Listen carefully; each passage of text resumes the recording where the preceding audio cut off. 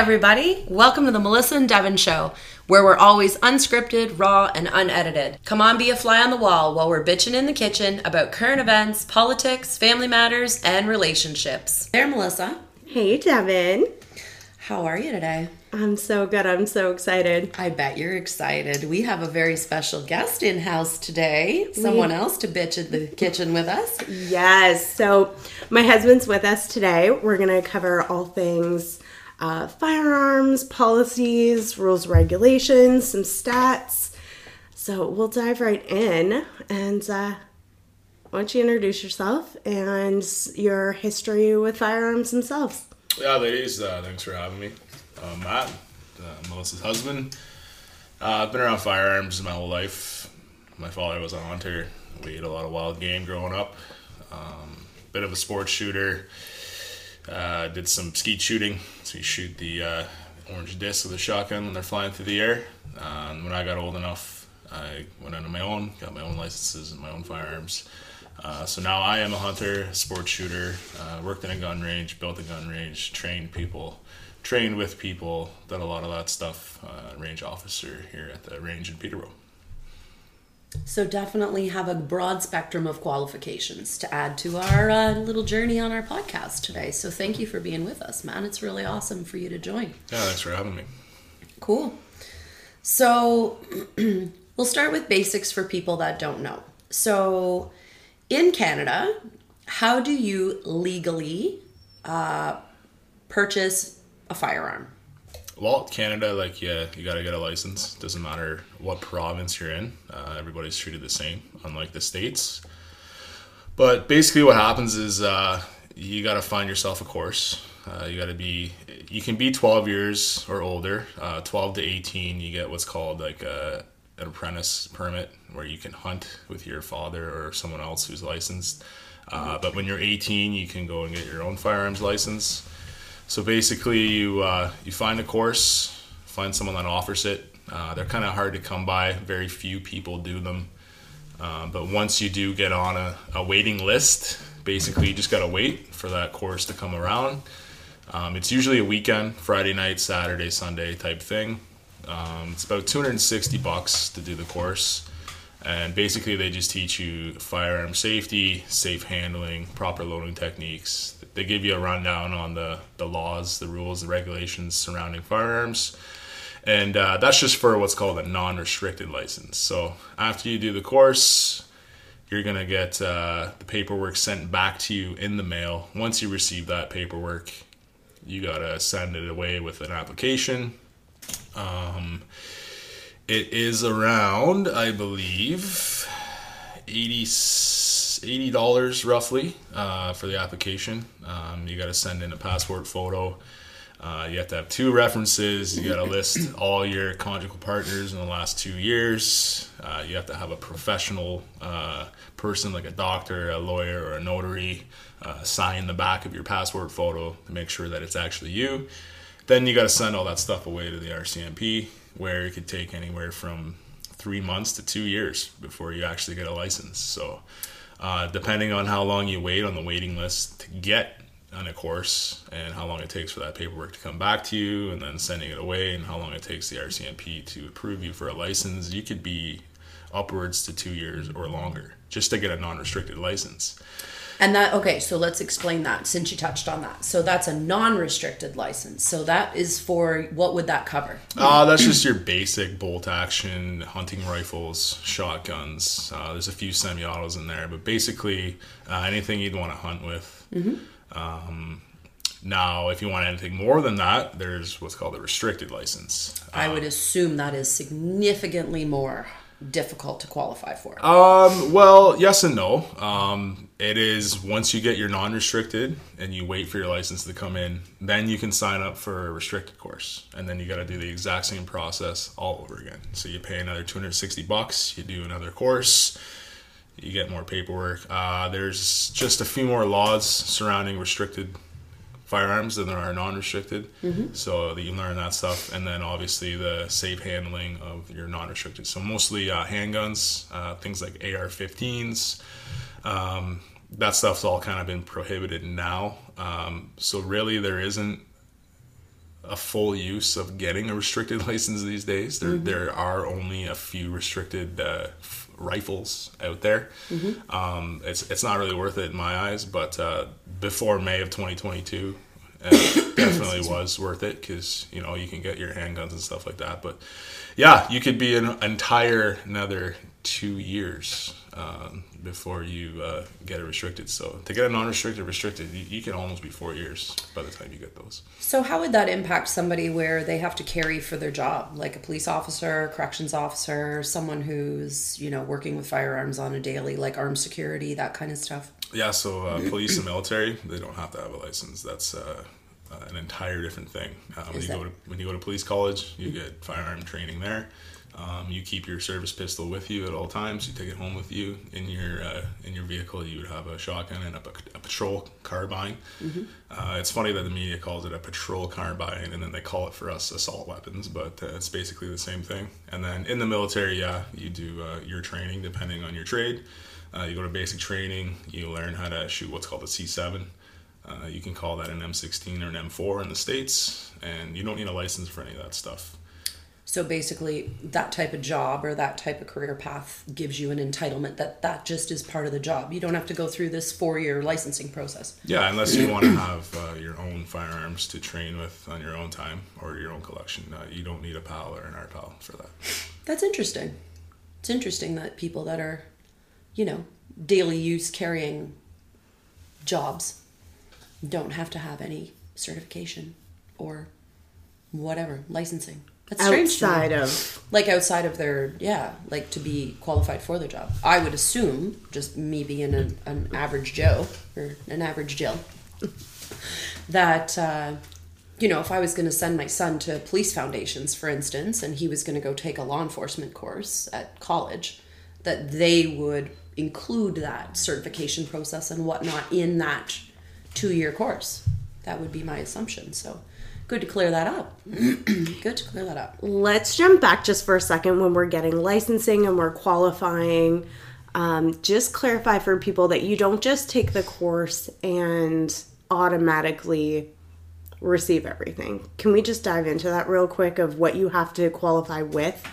And there's a written, there's... Oh yeah, there's testing. I failed to mention that, but there is a written test, there's a practical test. They'll try to fool you too. They'll have different firearms out with different dummy ammunitions. And what they want you to do is they want you to read the round or the caliber on the rifle and on the cartridge. It's not a bullet. Bullet's a part of a cartridge, but the ammunition piece, we'll call it a cartridge. And just make sure the numbers match before you load it up and stuff like that. So not only are you being safe for other people, you're not going to end up blowing your face off or your own hands by loading the wrong ammunition. And yeah, you have to pass. If you don't pass, you got to redo the course. And then, like I said, when you do send it away, and you have to list your conjugal partners for the last 2 years on that application. If you have an ex-partner who's really sour with you, they will be contacted, and it will ruin your chances of actually getting a license. Of course, they do a CPIC, so background check, criminal record history, anything like that. Sometimes even if you have a DUI, it's going to be really tough to get a firearms license. Any violent history or anything at all like that, you're definitely not getting it.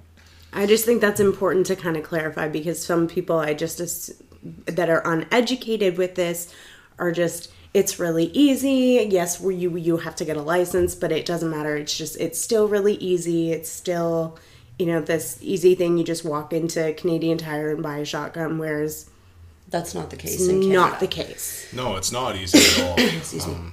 I mean, I've been a reference for other people as well. So when I've been contacted by the RCMP, they've asked me, is there any reason why this person shouldn't have a firearm? So if you know someone's a little bit crazy or a little bit violent, then you kind of want to be honest and say, well, yeah, I don't think they should, or no, they're fine, right? Another thing I should state too is the Criminal Code of Canada states that it is a federal offense to be in possession of a firearm in Canada. So automatically, everyone who is in possession of a firearm is breaking the law, breaking a federal law. Having a PAL or an RPAL, it just grants you amnesty from that criminal code violation.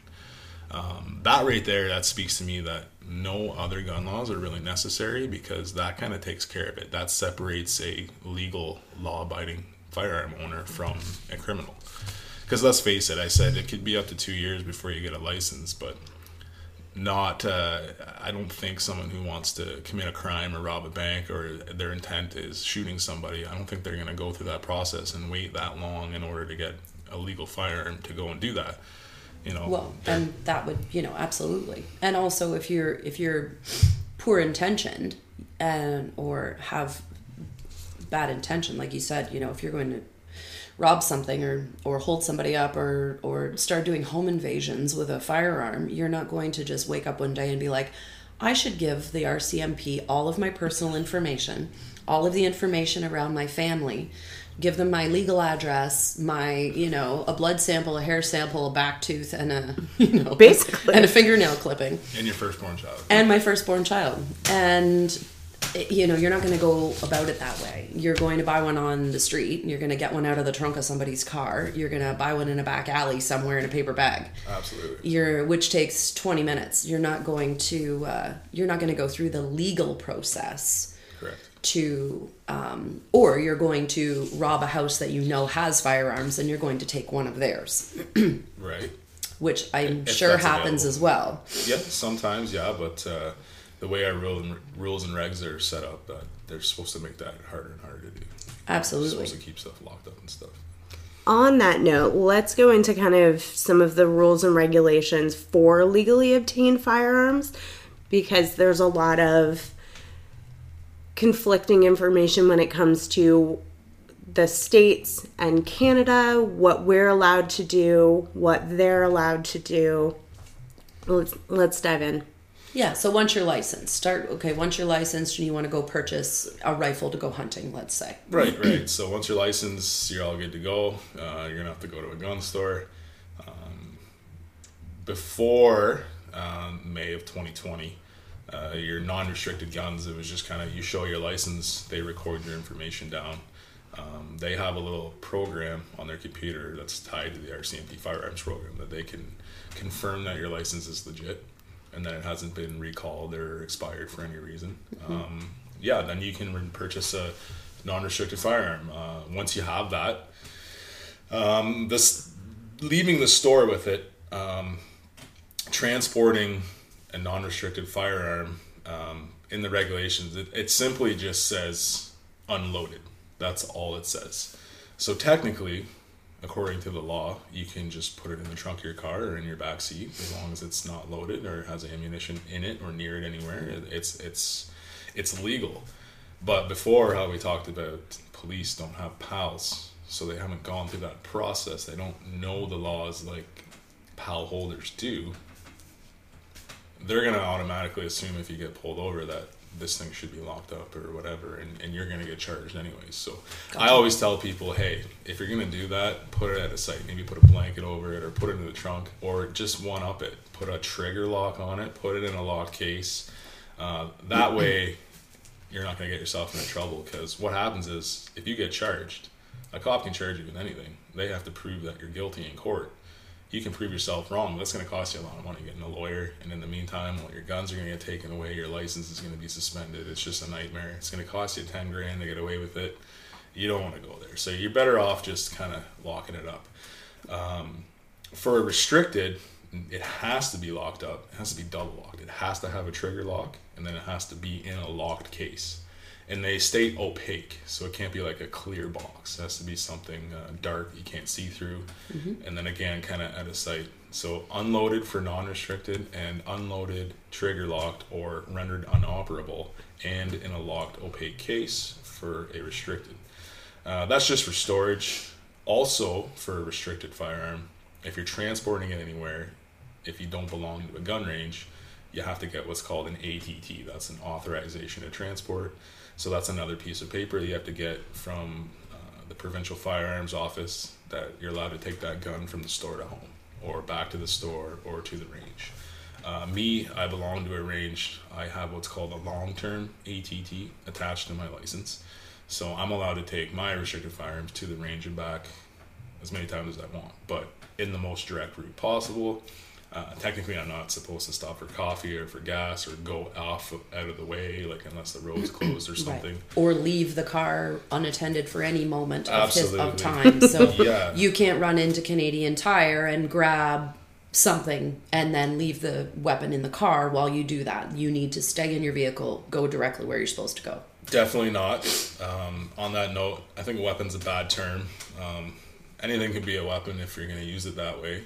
I know firearms have a stigma around them and stuff, but I prefer to call it a tool, if we can continue to call it a tool for Absolutely the rest of the podcast. A weapon, I mean, yeah, some guns are weapons. They're used that way, but I mean, for me, I shoot holes in a piece of paper with my handguns at the range, so they're not used as weapons. They're used as a sports shooting tool. Of course. So storage at home, back to the laws. Yes. For a non-restricted, it has to be locked up or rendered unoperable. So you can just have a trigger lock on it. So if you have a shotgun or a hunting rifle, trigger lock's fine. You can display it, but it has to be locked to the display. So if you're going to put on like an old school gun rack, like you would have seen at your grandpa's farm, or hanging above the door or in the back of his truck, you know, it's got to kind of be locked to that hook or that rack, or locked in a safe or a cabinet.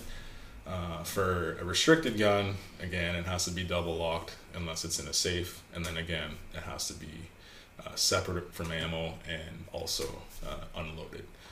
So these storage and these transportation laws, they're kind of making it so that it's hard to steal. It's hard for someone to break in. Like if your stuff's in a safe, or if they do get a hold of it, it's got a trigger lock on it. It's kind of a pain in the ass to get it off, right? Of course. Because it's you have to, you know, sawzall it off, and you might ruin the firearm.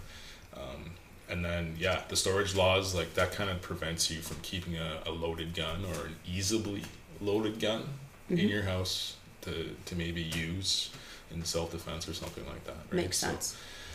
A lot of these laws I do kind of agree with. It is safer, but at the same time, like I said, back to the criminal code violation, I think that is the only really law we need. It separates law-abiding people from criminals, and then these laws, these criminals aren't following these laws. They have a legal gun, they're carrying it around loaded in their pants. We're keeping everything kind of locked up, all tighty. For sure. So, based on current numbers in Canada, how many registered firearms owners are there currently, roughly? Or I'm sure those numbers are readily available if you search. Yeah, I mean... But do you have an idea? Yeah, I got a bit of an idea. Let me see here. I have a 2017 survey revealed that there's about 12.7 million legally owned firearms in Canada. That number is probably higher. There has been an influx in people wanting to get their licenses and wanting to get into sports shooting and hunting. There's about 2.26 million PAL holders in Canada. So that gives you roughly an idea. About 26% of households own at least one gun legally. So 2.26 million, and the population of Ontario is 19 million, roughly. So that is like a fraction of just the population of one province, never mind the whole country. Correct. Yeah. Like there's 4.5 million people live in just Toronto alone, Toronto GTA, 4.5 million. So that's a drop in the bucket compared to our population. Mm-hmm. Small percentage. Very small percentage, yeah. Good to know. Good to know. It's wild. It is wild. So you went back to the date about May 2022, I believe is what you said. And I believe you mentioned that there was a big change in the government of Canada, and that their laws have changed, restrictions have changed, and now there has been a ban, a government ban, federal government ban, on what they consider to be assault weapons and handguns in our country. So if you could just maybe elaborate a bit on that, what was the catalyst to change that process, what their intention was, and was there like a moment in time where it was like, well, this makes sense to change these rules, or was it something else? Well, first off, like they said that we're gonna ban assault weapons. which to me that doesn't make sense, because to me assault weapons are already banned. Like I said, back to assault being an action, not something to describe an object. Like, I'm sitting on a chair, it's just a normal chair, but if I decide to pick up this chair and smash somebody over the head with it, yeah, now it's an assault chair. Yeah.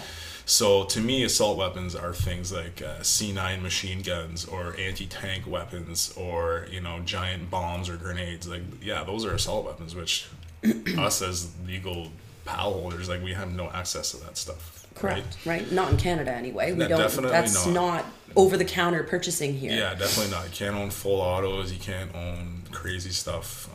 They said military assault style weapons, which we have no access to. So that right there, it's just kind of an emotional knee-jerk reaction. I don't know if it was for political gain or for other reasons, but yeah, in May 2020, they did an order in council, meaning they just got together and decided. It wasn't a bill that the House of Commons voted on. It was some technicality in our federal legislations that allowed them to have an order in council and prohibit 500 models of firearms.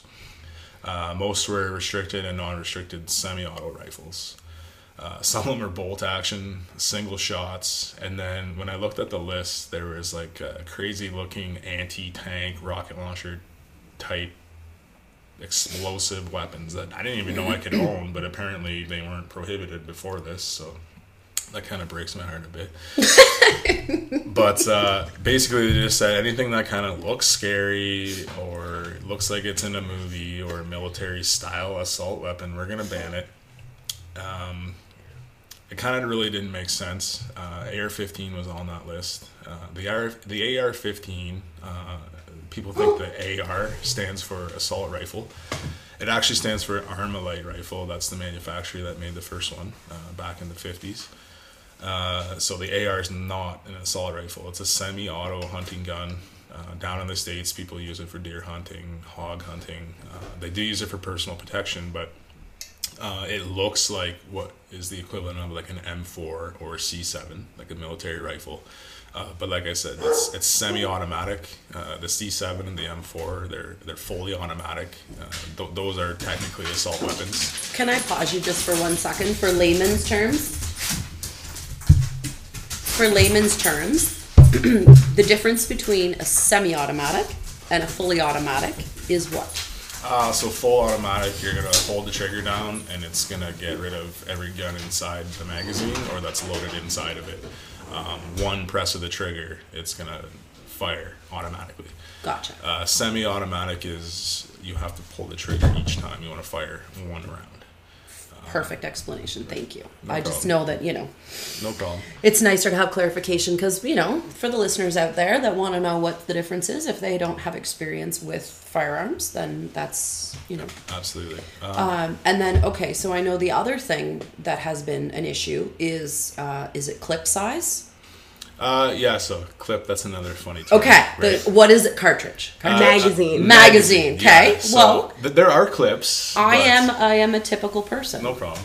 No problem. Yeah, magazine sizes for sure. It's in our regulations. I forgot to touch on that on the rules. But for semi-auto rifle, you can only have 5 rounds. So Okay. your magazine can only hold 5 rounds. For a pistol, it's 10. So most of the magazines made for like an AR-15 or a semi-auto rifle, they're designed to hold 30 rounds. Okay. So these ones are either riveted or pinched in a machine or modified so that they can only hold 5. And then same for a pistol. So a Glock handgun, a regular magazine will hold 17 rounds.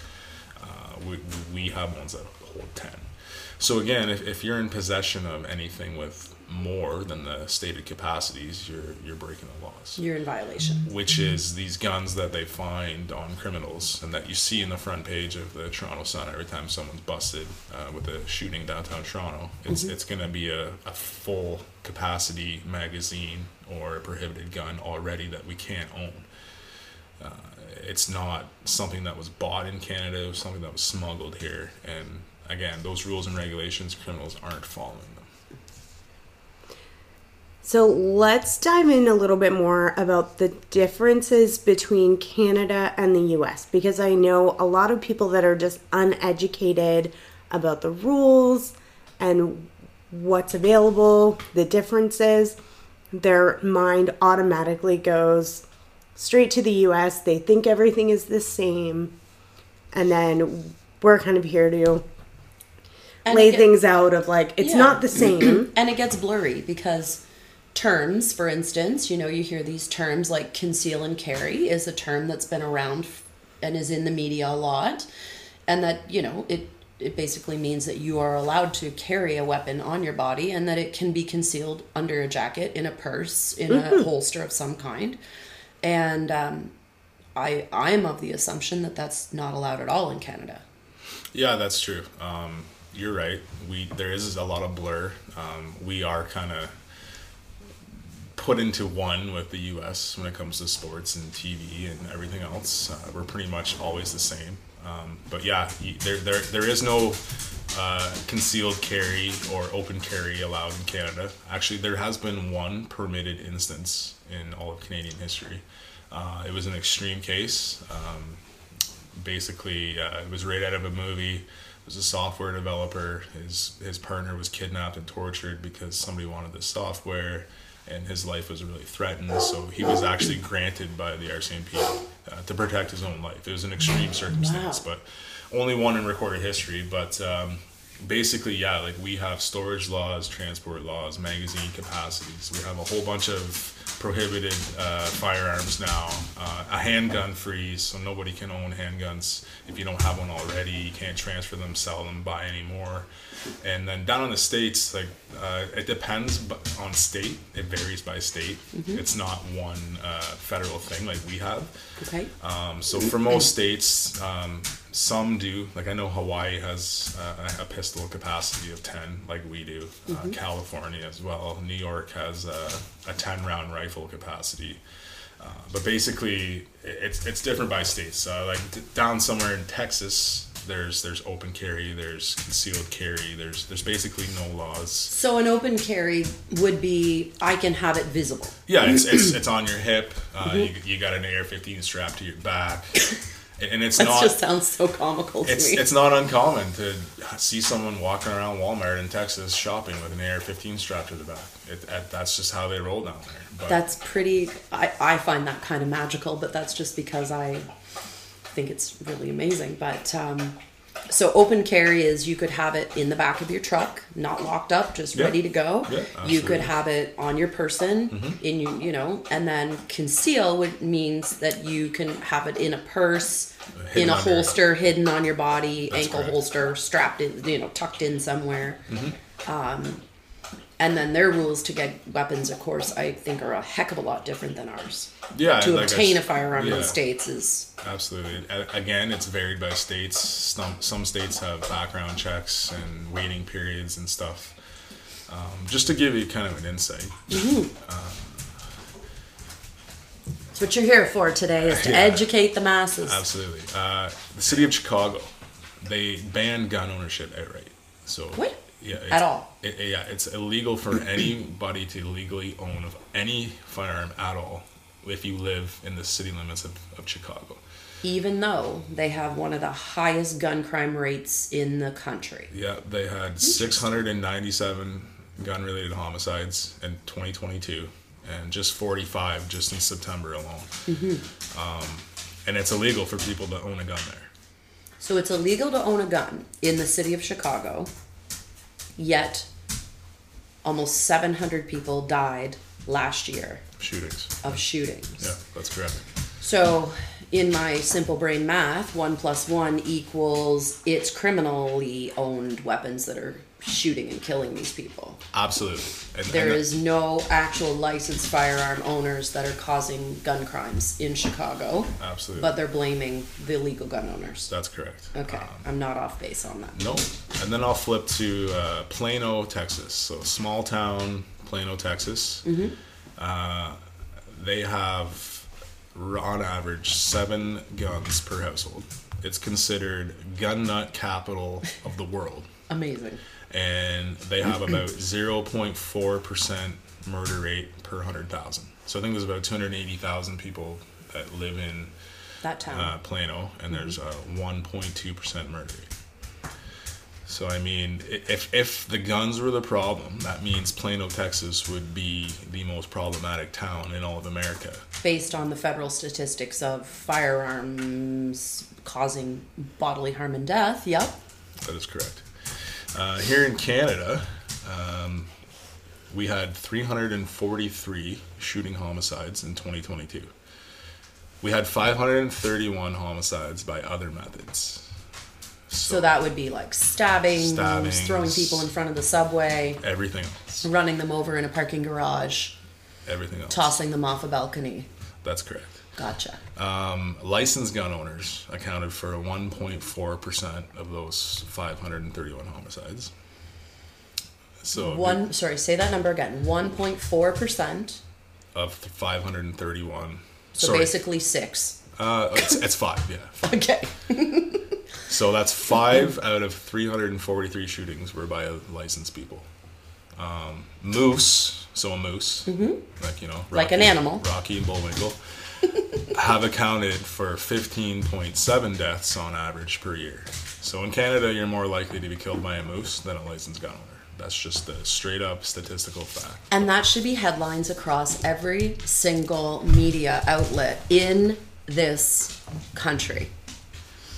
So if all of these facts and statistics are true, which I believe them to be because they came right from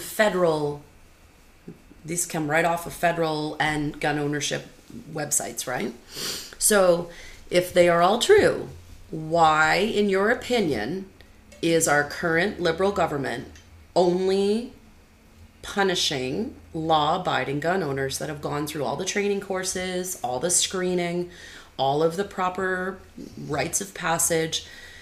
Why do you think, based on your knowledge and your expertise, why do you think they have decided to spend $2 billion of taxpayer money on getting rid of guns, restricting firearms, and punishing people who clearly are not the problem?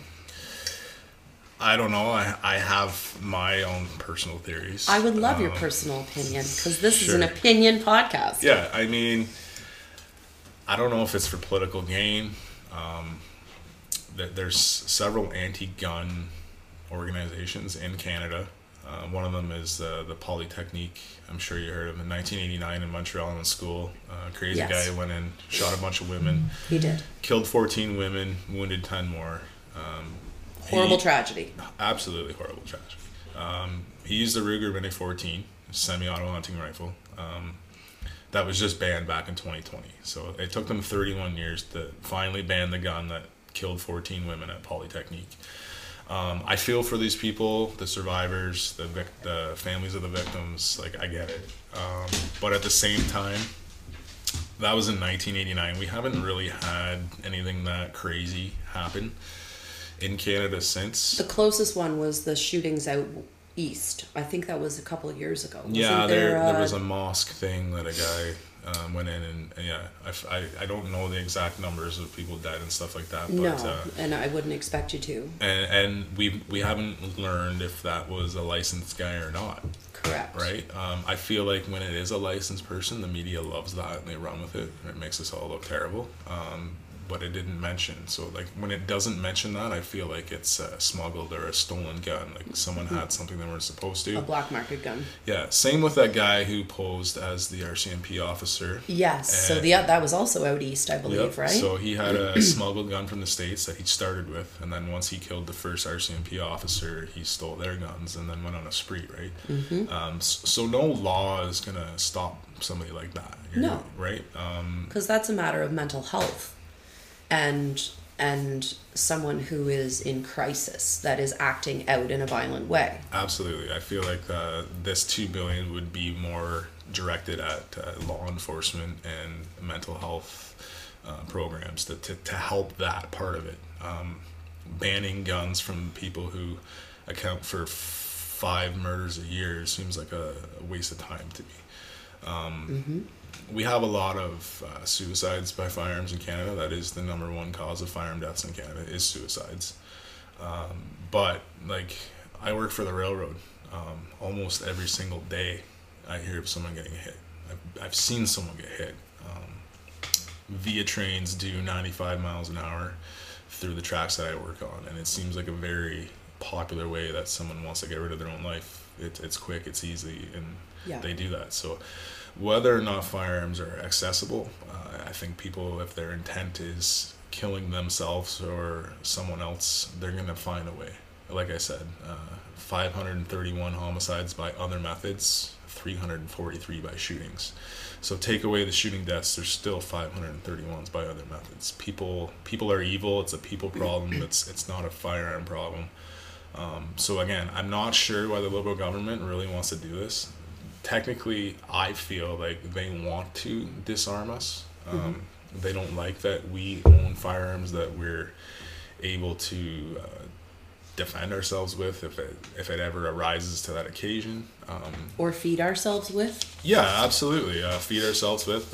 There's no better, fresher, holistic, natural, organic approach than a deer that you got from the woods or a fish that you got from the lake. And I feel if they want to take that away, they control the food, they can control you. I'm not really sure. I don't want to get into like crazy conspiracy theories, but we have pages and pages. No, we have pages and pages of facts though. Like if our listeners could see, we have a table full of fact sheets and notes and statistics that have been pulled from federal sources. This isn't stuff we're getting off the dark web. This is real statistics that are coming from our local, like our federal government, local numbers. Yeah, Stats Canada. Yeah, from Statistics Canada. So it's not like we're pulling numbers out of the air. These are real statistics. So it's, it's not a conspiracy if you've got pages of facts, right? Right. It's more trying to put pieces together to figure out what the puzzle is. Let's back up a little bit because I want you to touch on actually defending yourself as a Canadian firearms holder. What that really looks like, or as I know doesn't look like. Let's dive into that specifically. So you're talking about like using a firearm in self-defense? Yeah, if somebody tried to break into the house. Let's say someone tries a home invasion, right? They're going to kick your front door in the middle of the night.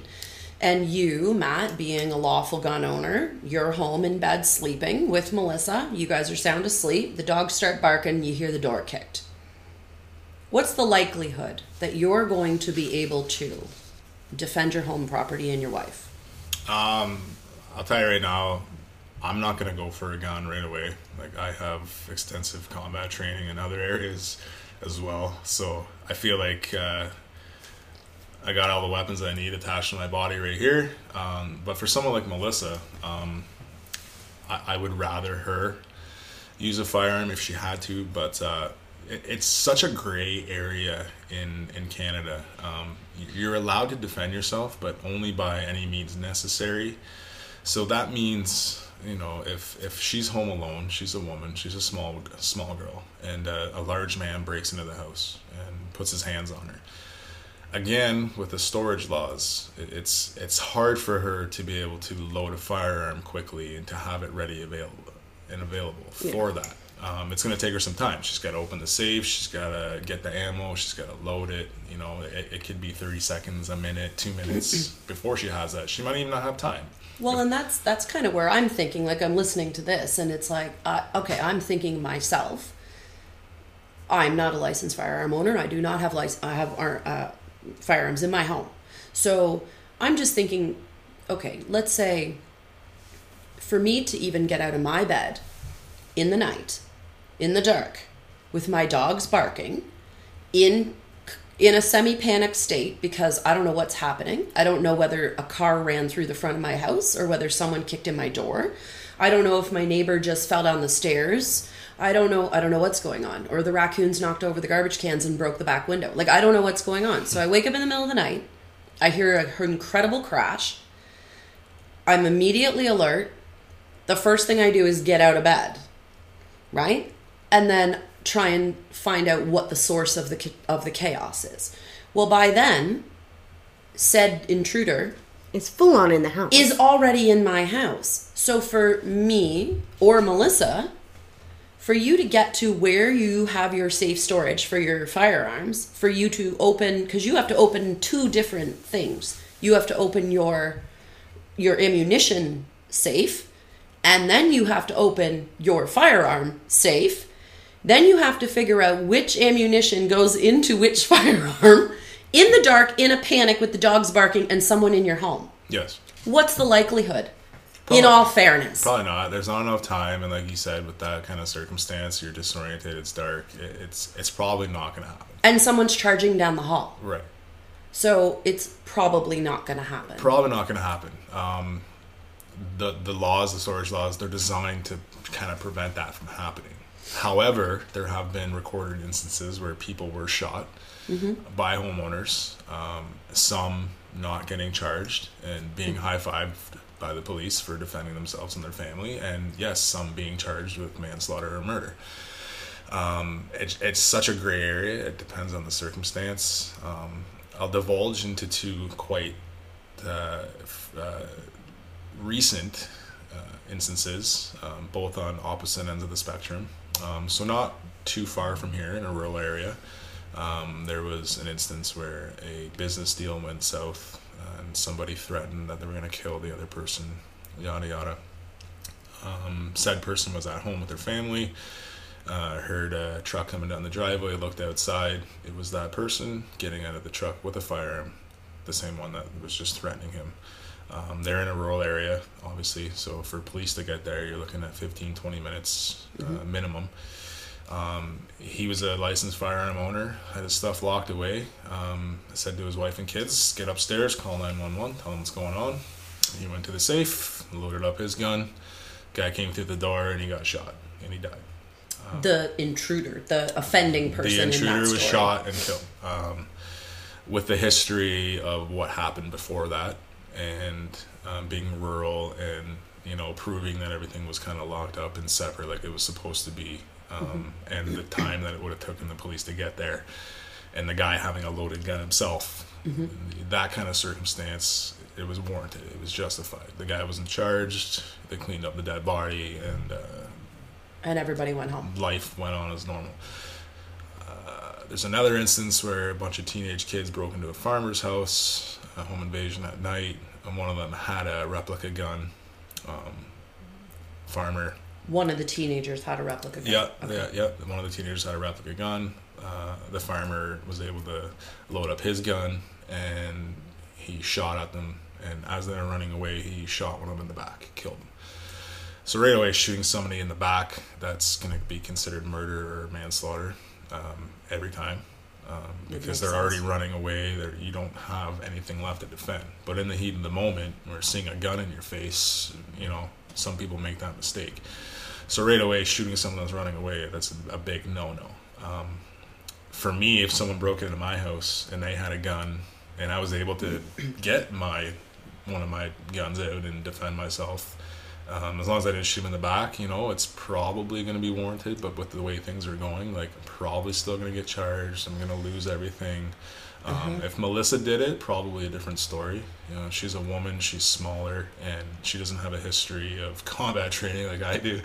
So, But still, let's dive into that a little bit, because the reality is we're told, regardless of these situations or whatnot, we're told, okay, I'm a woman, I'm home, you travel for work a lot, blah, blah, blah. Somebody breaks in the middle of the night.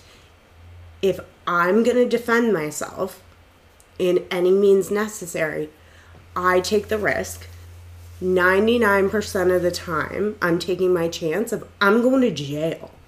I'm going to lose my license. I'm going to lose my firearms. It's not encouraged, is I guess the point I'm trying to make here of you've done everything right, you're licensed, somebody's breaking into your home, you're not allowed to defend yourself. You're not allowed. This is the point of all this, and kind of the crazy of you're not allowed. You're told, call 911. That's what there's they tell you. Situations, but no, if I were to do that, I literally do that at the risk of You're getting charged and you're going to jail. End of story. We're not, I mean, this is a totally separate thing, but we're not even allowed to have pepper spray. No. Forget a gun. I'm not allowed to pepper spray you if you break into my home. There was an instance in our town 3 nights ago.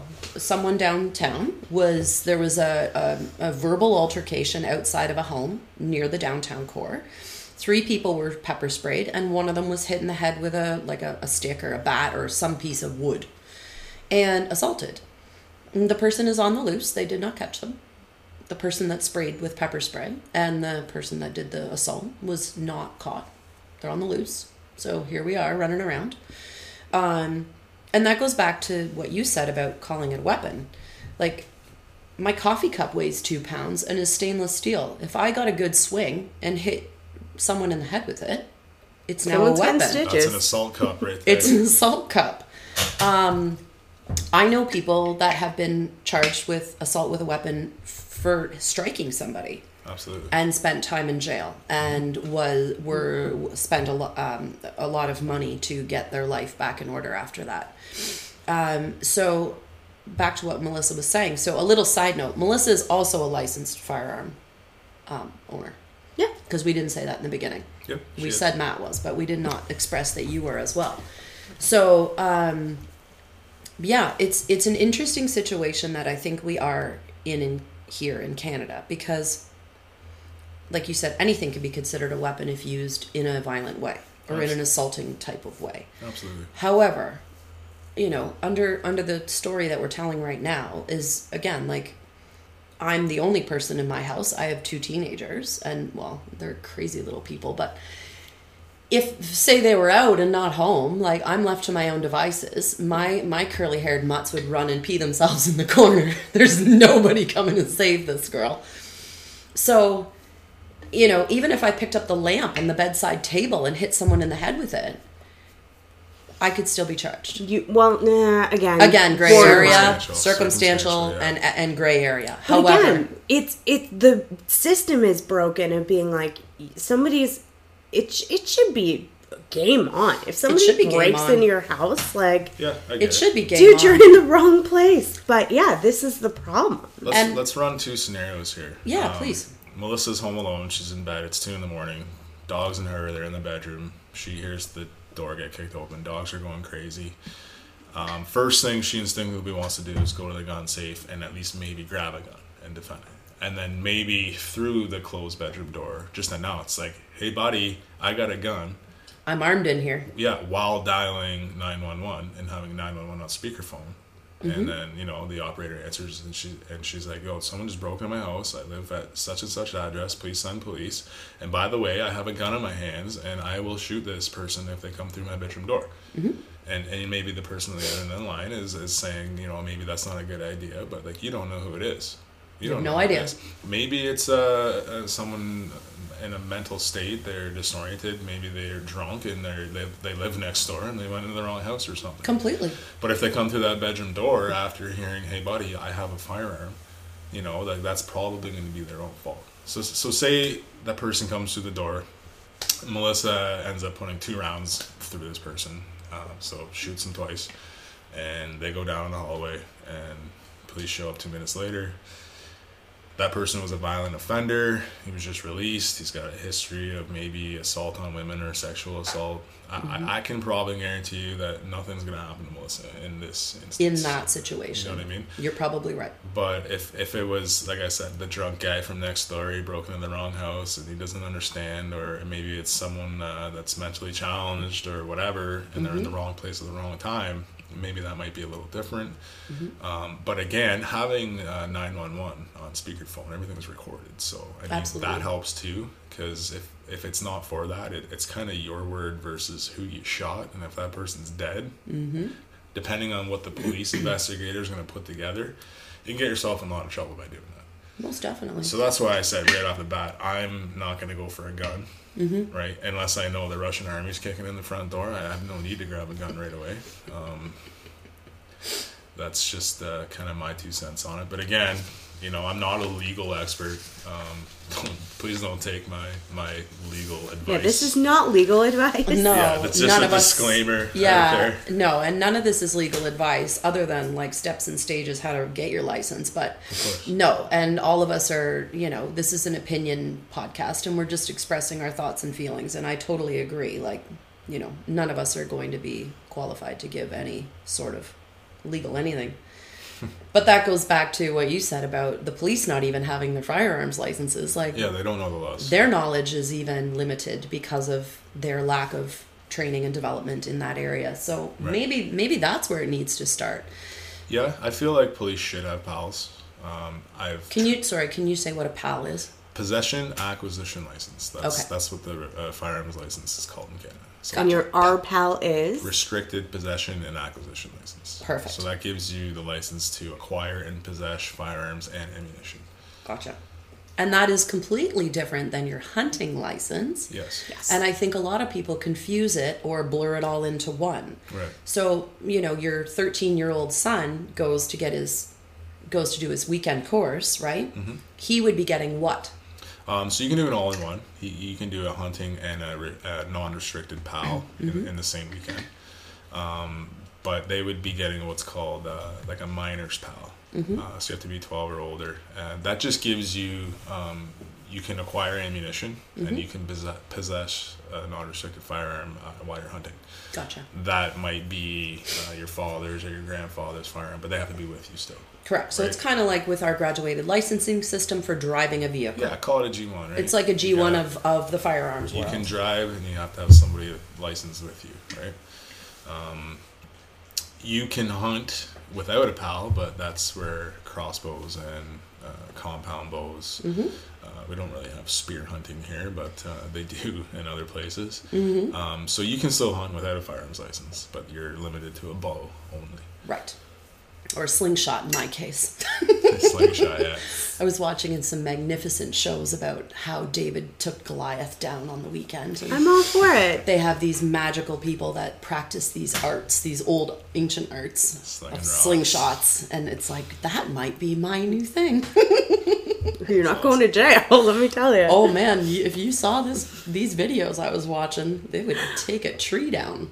I love it. Now, I know it's not part of our questioning, but I do want to touch on it a bit because we've touched on the safety and storage and everything. What do you say when it comes to having them in the house with minors and children and some of the differences between, some of the school shootings and people kind of just, you can't have them in the house, they're so unsafe, and Johnny shot Charlie and all these things. Like, I think there's just a mass amount of misinformation and just misunderstanding of and lack of education from the public sector. Like, there's no one in the education system, the government, that ever clears those things up. Well, they wouldn't, right? Because they want you to be afraid. Of course. And I will just give a super quick example of one of my very best girlfriends. One of her first questions when we were talking about this topic way back when was, well, I just don't understand why anybody would need an AR-15 and blah, blah, blah, and need, all of this stuff. And it was just like, well, first of all, you grew up in the States and you have no idea what you're talking about. So we had a 20-minute conversation of, let me clear this up for you and the differences. And she's like, wow, like, I didn't know. No, so this is kind of what this whole podcast is for, of just, you need to be educated and at least ask some questions and listen instead of just blindly assuming and like, oh, they're scary and they're bad and they should be.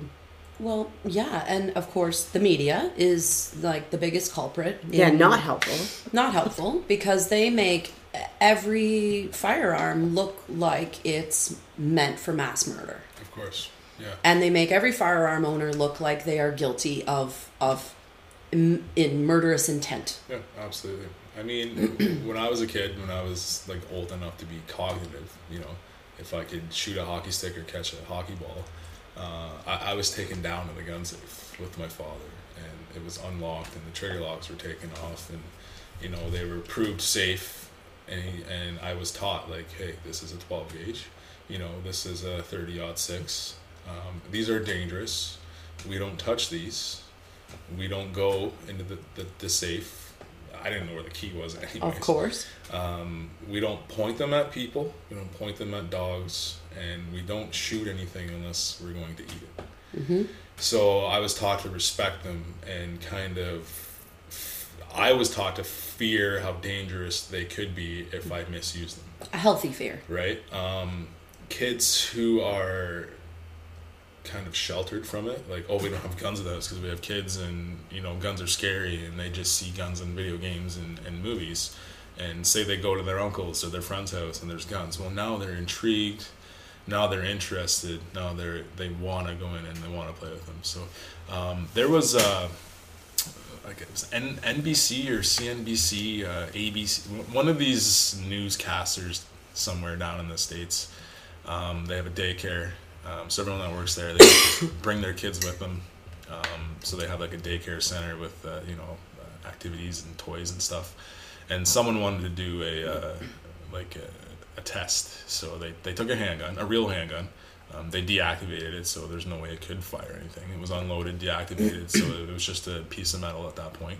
And they put it in the toolbox. So when all the kids showed up at 8 o'clock with their parents, while their parents were working, these kids are with an attendant playing in the daycare and going through the toolbox, playing with different things. And all of a sudden, the kid's got a real-looking handgun in his hand, and he's pointing it at other people, going, pew, pew, pew, pew, pew.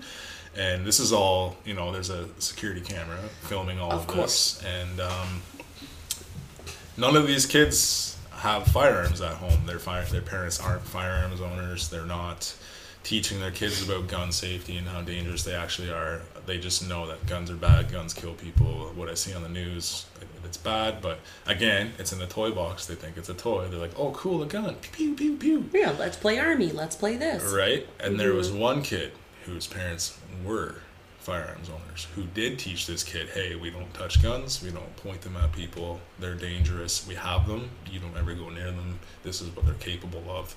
Mm-hmm. That was the kid that walked over and said, hey, we're not allowed to have this, took the gun from the kid and then took it to the daycare attendant, the person in charge. Wow. So that's the difference between having guns in the house, whether you want to teach kids or not. The stigma's bad. Everyone thinks, oh, you shouldn't have guns around children, but if you educate them, right? Also, like, I used to work at a gun store. I would have people come in. They were gun range members. They owned several guns, but they would only buy enough ammo to go shoot in the range that one time. They never kept ammo at home. And their reasoning was, oh, we have kids at home, so we don't keep ammo. I mean, good idea, yeah, if you don't trust your kids and whatever. And, like, I mean, at any time, if your kid knows how to get access to all this stuff and load it, they could go do something stupid. I agree, if they're mentally unstable or they're getting bullied at school, and that's what happens with school shootings and stuff like that when they're given access to these things. But at the same time, like, that's a mental health problem. So, I mean, whether they can steal a gun from their parents, they might want to find another way to hurt these kids anyways. So, I mean, absolutely. I feel like the best course of action is, if you do have children and you are a firearms owner, is to educate them. Don't shelter them from it. Don't try to hide it. I mean, you're going to keep stuff locked up and they're not going to know where the key is, but like my dad showed me, you want to educate them. You want to teach them the dangers of it and to stay away from it. And I wasn't even allowed to point toy guns at people growing up. But you see kids, shooting each other with water guns and Nerf guns all the time. Like, I feel like that's adding to that, oh, I'm going to shoot you kind of thing. I mean, it's fun as an adult to play airsoft and paintball and everything else, but just teach your kids that guns are bad. Don't even point toy guns at people. Well, and you nailed it, as adults. As adults, yes. As adults. My youngsters, they're 17, and they've been to the paintball, whatever, where they play, and they've been one or two times, but it's each time they come back and they're like, they don't really enjoy it. It hurts getting hit. It does hurt. A, it hurts, and B, it's kind of that, it's the chaos mindset. Right. When you're in that environment, which is meant to kind of create that chaos, it's I think they feel the impact of how chaotic a bunch of youngsters running around with non-lethal weapons. Like, paintballs are not lethal. I'm sure there's accidents that happen, but generally speaking, they're all in fun. And A, they're getting hurt. B, it's chaotic. It's nuts. And my kids don't really enjoy that environment. Like, my children had grandparents that hunted, and they also were taught at a very young age that what guns were for, which was for hunting. It was for food. It was to put meat in the freezer. Mm-hmm. Living in this town, it's getting progressively worse. My children have experienced some awful situations in their young life already with people in their age group having weapons and firearms, and illegally, of course. None of them are legal. They've been at parties where there have been weapons brought, and I mean weapons as in gun weapons, knives. There's all kinds of things out there on the streets, and none of these youngsters have purchased these firearms legally. They were not taken from mom and dad. Of course they not. were not stolen out of this locked safe at home. They were purchased on the street. Smuggled from the States. Smuggled in from the States. They were purchased off the street, and they make their way to our town, which is, population of 100,000 people. And these kids that are under the age of 18 are taking them to parties and taking them and showing them off, and haha, look what I've got. And they're putting them in their backpacks, and they're going to field parties with them, and they're taking them to school. And they're I know of one instance where a friend of one of my sons, his coworker had a gun in his pants at work, a handgun, in our town. Yeah, absolutely. My kids have been to parties, house parties, and they're sitting on the table. Wild. Okay, in our town, it's nuts. So it's not the legal. I 100% agree with you. It is not the legally licensed firearm owners that are the ones causing these problems at all. Yeah, I feel like we need more border security, more resources for police to crack down on that stuff. That's $2 billion spent on a problem that doesn't exist that could be directed elsewhere to actually solve that problem. Absolutely. Get rid of these guns out of the hands of the wrong people. So let's talk about a little bit for anybody. I mean, I know literally a decade ago, I was very naive. I was very naive of, this isn't relevant, but like, I was naive enough, I didn't even know you could get drugs on the street. And now that I'm highly more educated about this, I know it's within minutes you can get drugs on the street. Let's talk about how easy it really is to get your hands on an illegal acquired firearm. Do you want my opinion as a mother of teenagers or his opinion as a licensed professional? Because my children... Both. My children could have a firearm brought to our home faster than I could order a pizza. But this is what I think is important. And I'm not joking. And that's not an exaggeration. And it's not just my children. Absolutely. It's pretty well any You give me teenager, 5 minutes, I'll come back with one right now. Any teenager in our town that goes to any local high school. Let's just leave it broad. Any of our local high schools, within probably 4 IG messages sent or a couple of texts, then they could have a weapon, like a firearm, brought to my front door. All it takes is $1,000 and you know the right person or the wrong person. The wrong person. Yeah. And this I think is important because it's easy to be like, oh, they're coming from our safe. Well, they're not. And to be clear, because I don't know that it's really this clear, is they're in a locked safe. The firearm itself is locked. Mm-hmm. The ammo is separate. Mm-hmm. Like, I know we covered this, but like that is massively different and so... Like, I just think it's important to press of being like, you don't just open a door or like, oh, it's a key. No, like we have a coded lock safe. Or a key where a lot of firearm safes, I believe, are dual keys. You have to have 2 keys turning at the same time.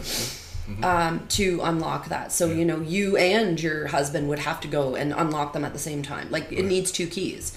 Or it needs a code. Or a code and a key, some of them. And then again, a gun without bullets is not going to do anything unless you're going to hit someone in the head with it. And I would do more damage with my coffee cup. Right? So yeah, I just think that's important in being like, you're telling me somebody on, like, just these high school students, 5 minutes, $1,000. And I can guarantee you that what is mentioned, like, we know it is in the legal firearm world as a prohib. We call them prohibs.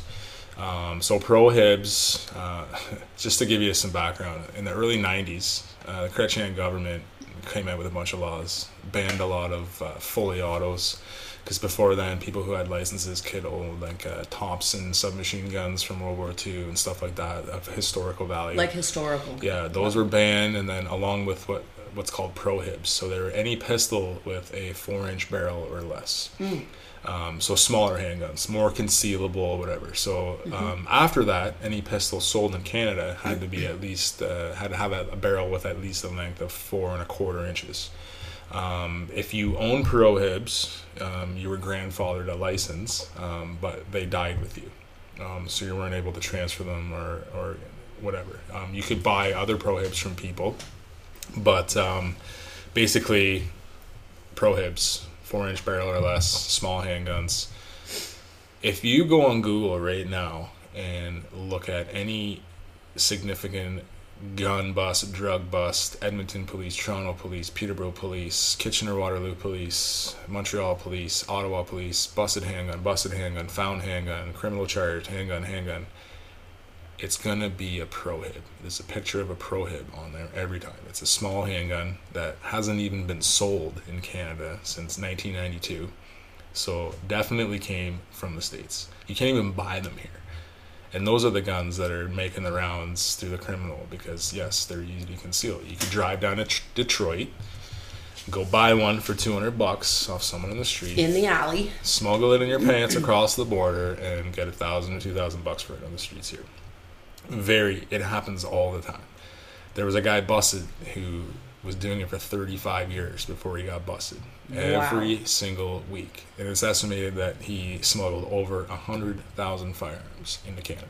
Holy man. In that time.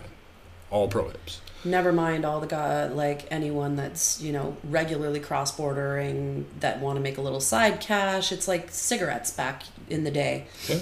Like truck drivers, long-haul truck drivers, we were bringing back all these illegal cigarettes. That's why we had to get the new stamps and seals and all this on cigarettes. Absolutely. Whereas firearms are a lot easier to conceal than cases of cigarettes. Of course. Yeah, you can hide them. If you're bringing a couple at a time, you're not being super greedy, you're being discreet, you're bringing over a few at a time. I can only imagine the flood that's coming in. Is there any estimate of how many illegal firearms are in Canada? I'm sure there is. I don't have that number in front of me. That's okay. From what's been busted, I'm sure that number is out there. What's been busted either at the border or taken off the streets from criminals. But like I said, every time you see a picture in the paper of someone getting busted with an illegal firearm, it's a prohibit. It's a prohibited It's not weapon something that they stole from me or stole from another legal owner. It was something that was smuggled from the States. Well, and I would assume because the licensing is so intense in Canada and takes so much work and so much effort, so much time and cash, that legal firearms owners in Canada are not going to be, negligent. You are not going to leave things unlocked. You're not going to leave things just laying around. Right. You're not going to leave a weapon at the gun range. You're not going to do these foolish, senseless, completely ridiculous things that it would allow for it to get into the wrong hands. Right. The other thing too is, as a licensed owner, we're held to a higher standard. Much. So if we're driving even and they run our plates, it's attached to your driver's license. Of course, so it'll come up that you're a licensed firearm owner. Any so if firearms in the car today, Mr. Carter? Yeah, so if you're driving around like an asshole, You know, like so you're a better driver. You're doing all of these things. They tell you even in the course, like, if you're not already an upstanding citizen, you better become one. Better become one real fast, because you're just you're heightened. Well, and crossing borders would be also probably a little more intense for you guys because of that tag on your coming back, yeah. Going in, obviously Americans don't know. Coming back, yeah. I mean, there are rules. I did buy, when we went to Nashville once, I did buy some ammo at Walmart and brought it back. It was completely legal. Of course. Legal on the Canadian side, not on the American side. So, but back to having a license, if you do own a PAL or an RPAL, you actually get C-picked every single day. So you're ran through a database to the RCMP, and because we live in Ontario with the OPP, the second I have any charge at all that's related to any violent charge, so if I get a domestic violence or an assault charge or anything like that, that's ran, it gets picked up in the system, they send somebody through the door to come and you lose everything. Collect. Absolutely. Everything. Because, and I don't think we've touched on this, but every single firearm that you and Melissa own is registered. Restricted is registered. Restricted is registered. So back before Stephen Harper, so that was another thing with the Christian Liberals. They wanted to register long guns. Yes, I remember that. So back before that, they were still restricted in classification. Those were registered. So any handgun, any AR-15, anything that you had full auto or prohibited before 1992, those are all registered. Any long gun, so anything you could buy today with a non-restricted license, it wasn't. So they made it that they wanted to do that, thinking it would save lives. So it didn't. The data wasn't there. Right, nobody was getting shot with deer hunting rifles and shotguns and stuff like that. It was, again, the stolen, the smuggled, the illegal firearms. So when Stephen Harper was in power, they got rid of the long gun registration. It was a waste of money. It wasn't doing anything. I remember that. The data showed that it wasn't effective. So now anything non-restricted isn't registered. Gotcha. May of 2020, they kind of brought in what's called like a backdoor registry. So when you buy something, it's recorded by the shop, not necessarily recorded by the government or the RCMP, like a restricted gun is. But the shop has that record, and they're supposed to keep those records for like 10 years or something. So if anyone, just in case. Yeah, if anyone ever comes asking, then technically it is still a registry. But for the most part, the only thing that is registered is our handguns and our AR-15s and stuff. Gotcha. So they prohibited this stuff. I'm still allowed to own it. I just can't take it to the range. I'm not allowed to use it in any way. It just kind of sits in my safe. So, okay, so we're good to go for a few more minutes, right? Please, yeah. Okay, so thank you for bringing that up. So again, question from a non-firearm owner. So under current laws that changed in May of 2020, right? You legally are allowed to own the handguns, and you're legally allowed to own these restricted weapons, guns, tools. But now, under the current law, you cannot take them out of the safe, basically. You're not allowed to remove them from your home. You can't take them to the range. You can't take them hunting. You can't take them anywhere. Right. They have to stay locked up, and they have to stay in the house. Right, yeah. So before that, the AR-15s, like I said, they were restricted.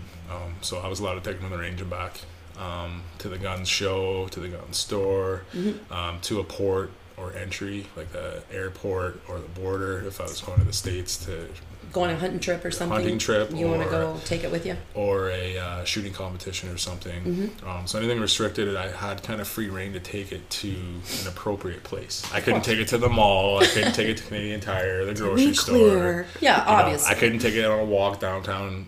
I couldn't do any of that stuff, just to what was stated on my transport regulations. Gotcha. After May of 2020, when they said AR-15s are now prohibited, I wasn't allowed to take it anyway.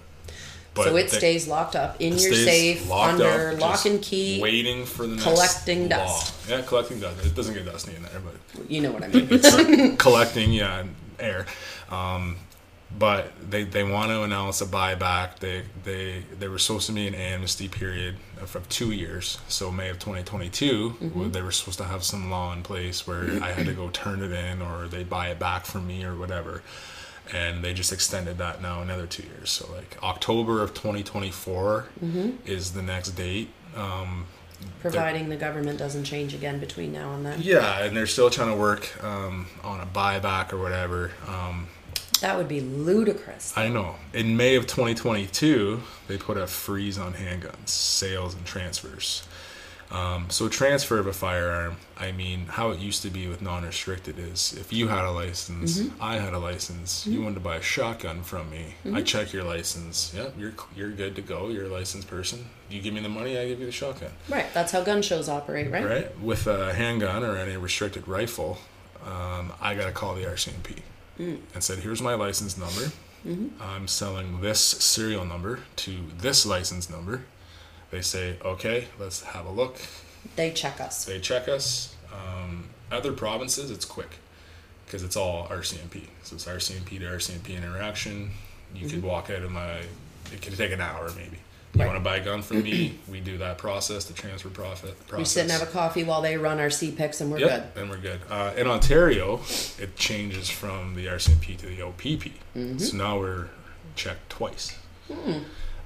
The resources in Aurelia at the OPP headquarters, they're very few. I think there's only 1 or 2 people that sit on a desk that look after all transfers and new sales of handguns.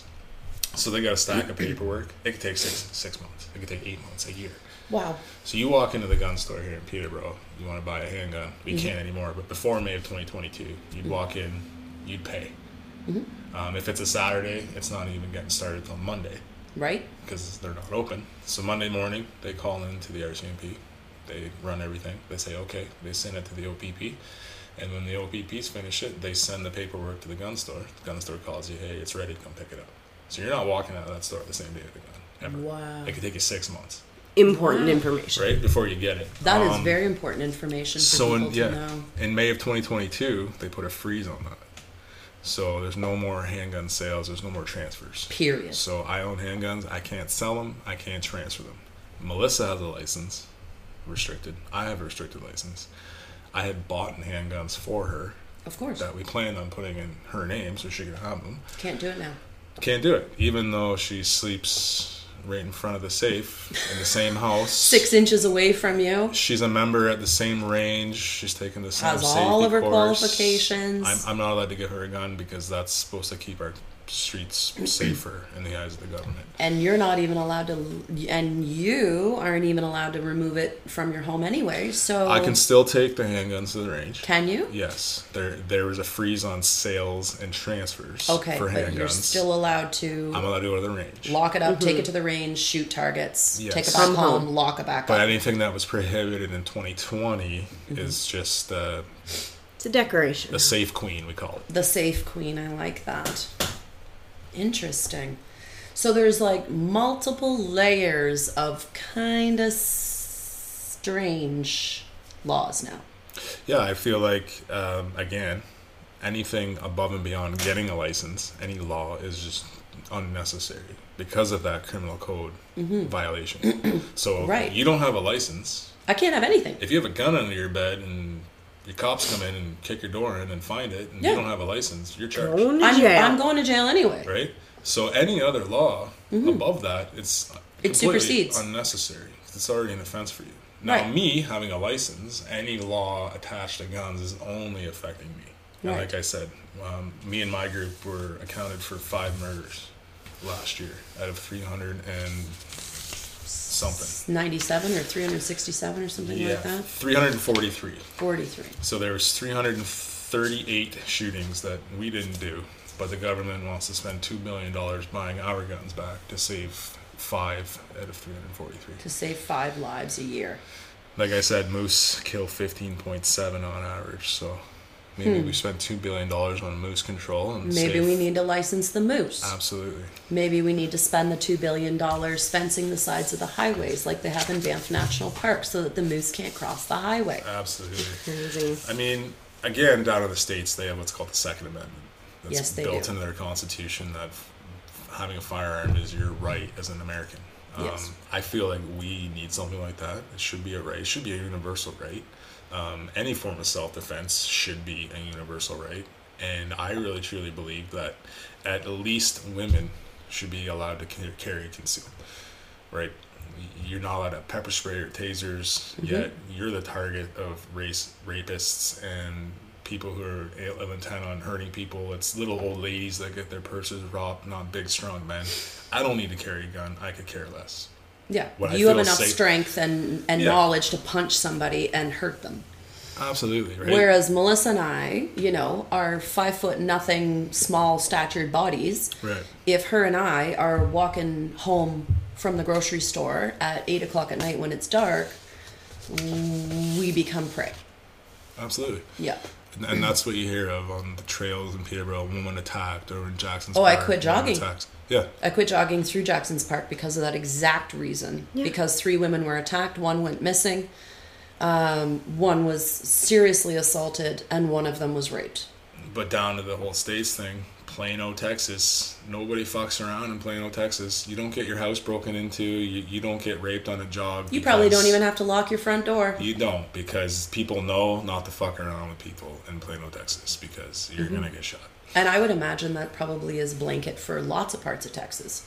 Absolutely. And I'm sure other states like Montana and Utah and Colorado and kind of like the Wild West, quote unquote, states. Yeah, absolutely. Because the lifestyle is different. And I would assume, now again, I don't expect you to be knowledgeable about other provinces, but our federal gun law jurisdiction stuff, it's blanketed right across Canada, correct? Everybody, yes. So no matter whether you're in Alberta, up in a mountain somewhere all by yourself, or you're downtown Toronto, the laws are the same. Laws are the same. Interesting. Mm-hmm. Yeah. And I would assume that has something to do with the fact that we are a colonized country, and B, we do not have an actual, like, we have a Charter of Rights and Freedoms, but it's very wishy-washy. Because we don't actually have those rights and freedoms. Like, they are kind of subject to change and the oversight of the current policies and the oversight of the current government, the oversight of whatever the British government wants to implement upon us. So we just don't have those same rights. Right. It's interesting to know, though, that each province is handled completely the same. Right. Even though population density changes, the natural climate of the country changes as you move from East Coast to the North to the West Coast. Right. Interesting. Yeah, absolutely. I mean, it is one blanket law from the federal government, as is any other major law. Since the Liberals have been in power after Stephen Harper, not only are they trying to make all these crazy gun laws that don't really make sense when you look at the stats and the actual facts, they're also lessening crime punishments and stuff for criminals. You would think if they wanted to keep streets safer and get illegal guns that they would make harsher penalties for being caught with a gun, when they actually have. Well, you would think so. But they've actually lessened those penalties in the last 8 years. Okay, let's say that for the people in the back. So even though gun laws in Canada have got exponentially harsher for licensed gun owners, yes, the penalty for unlicensed gun owners that commit an offense with a gun are less. That's correct. Yes, ma'am. That's correct. Oh, correct. Wow. Yeah, okay, we need a few minutes for that one. Yeah. I mean, That's soaking into my brain right now. I'm with the Japanese Admiral Yamamoto on this. He was responsible for the attacks on Pearl Harbor. Yes. And he was asked, you attacked Pearl Harbor. You had America on its knees. Why didn't you invade? And he said, you can invade the U.S. because behind every blade of grass is a person with a gun. Mm. And that's the only reason that kept them from doing that. Because it wasn't just the military they were looking after, it was citizens, everybody and their child with a gun. Right. The entire country. And I feel like Canada on the world stage, we are a part of NATO, we're a part of all these, we have allies, but our military is a bit of a joke, it's underfunded, it's understaffed. And I think having more legal PAL owners and more people with legal guns kind of adds to our sovereignty and our security as a nation than taking them away. And that would make sense why that's not encouraged. Yeah, I feel like that might be politically one of those speaking conspiracy theories pointing to why they want us disarmed, because someone's going to come walking through the front door someday. Mm-hmm. And if we can't defend ourselves, we're subject to their rule. Well, and I guess it's the same under like the fact that we aren't sovereign. Like Canada is not, like we are under the British Empire. We are ruled by the colony. So at any given point, like we pay land tax to the crown. We do not own our land. Mm-hmm. We own our building, but we don't own the land that the building sits on. Correct. So at any given point in time, and like the pipeline is a perfect example of that. The railroad is a perfect example of that. If I own acreage in Alberta and the rail company wants to come in and lay track across my property, not much you can do about it. I can't hardly do anything about it. Because I don't own that land. That's correct. Basically everything in Canada is crown, and even if it doesn't say crown, it's under British Empire rule. It's under the Crown Corporation. So I don't know how many people know that either. That might be a whole other podcast. A whole other episode. That might be a whole other episode. So on that note, I think we're going to wrap it here. So hopefully this was educational and informative and helpful. And yeah, any last words? I mean, me and my people, us legally owned firearms owners, we're grouped all together and made out to the media to be monsters, and the government hates us. I mean, there's 2.26 million POW holders that own about 12.7 million guns or more in Canada. I mean, if we were really a problem, you'd know. Oh, you would know. There would be chaos, right? Absolutely. The streets would be running with blood from legal firearms owners, but that is just not the case. That's not the facts, and the media spin does not support the facts. That is correct. As in so many other cases. There's an agenda here, and what it is, I don't know, but amazing. Well, thanks guys. Until next week. You bet. Thank you, Matt, for joining us today. Thanks for having me.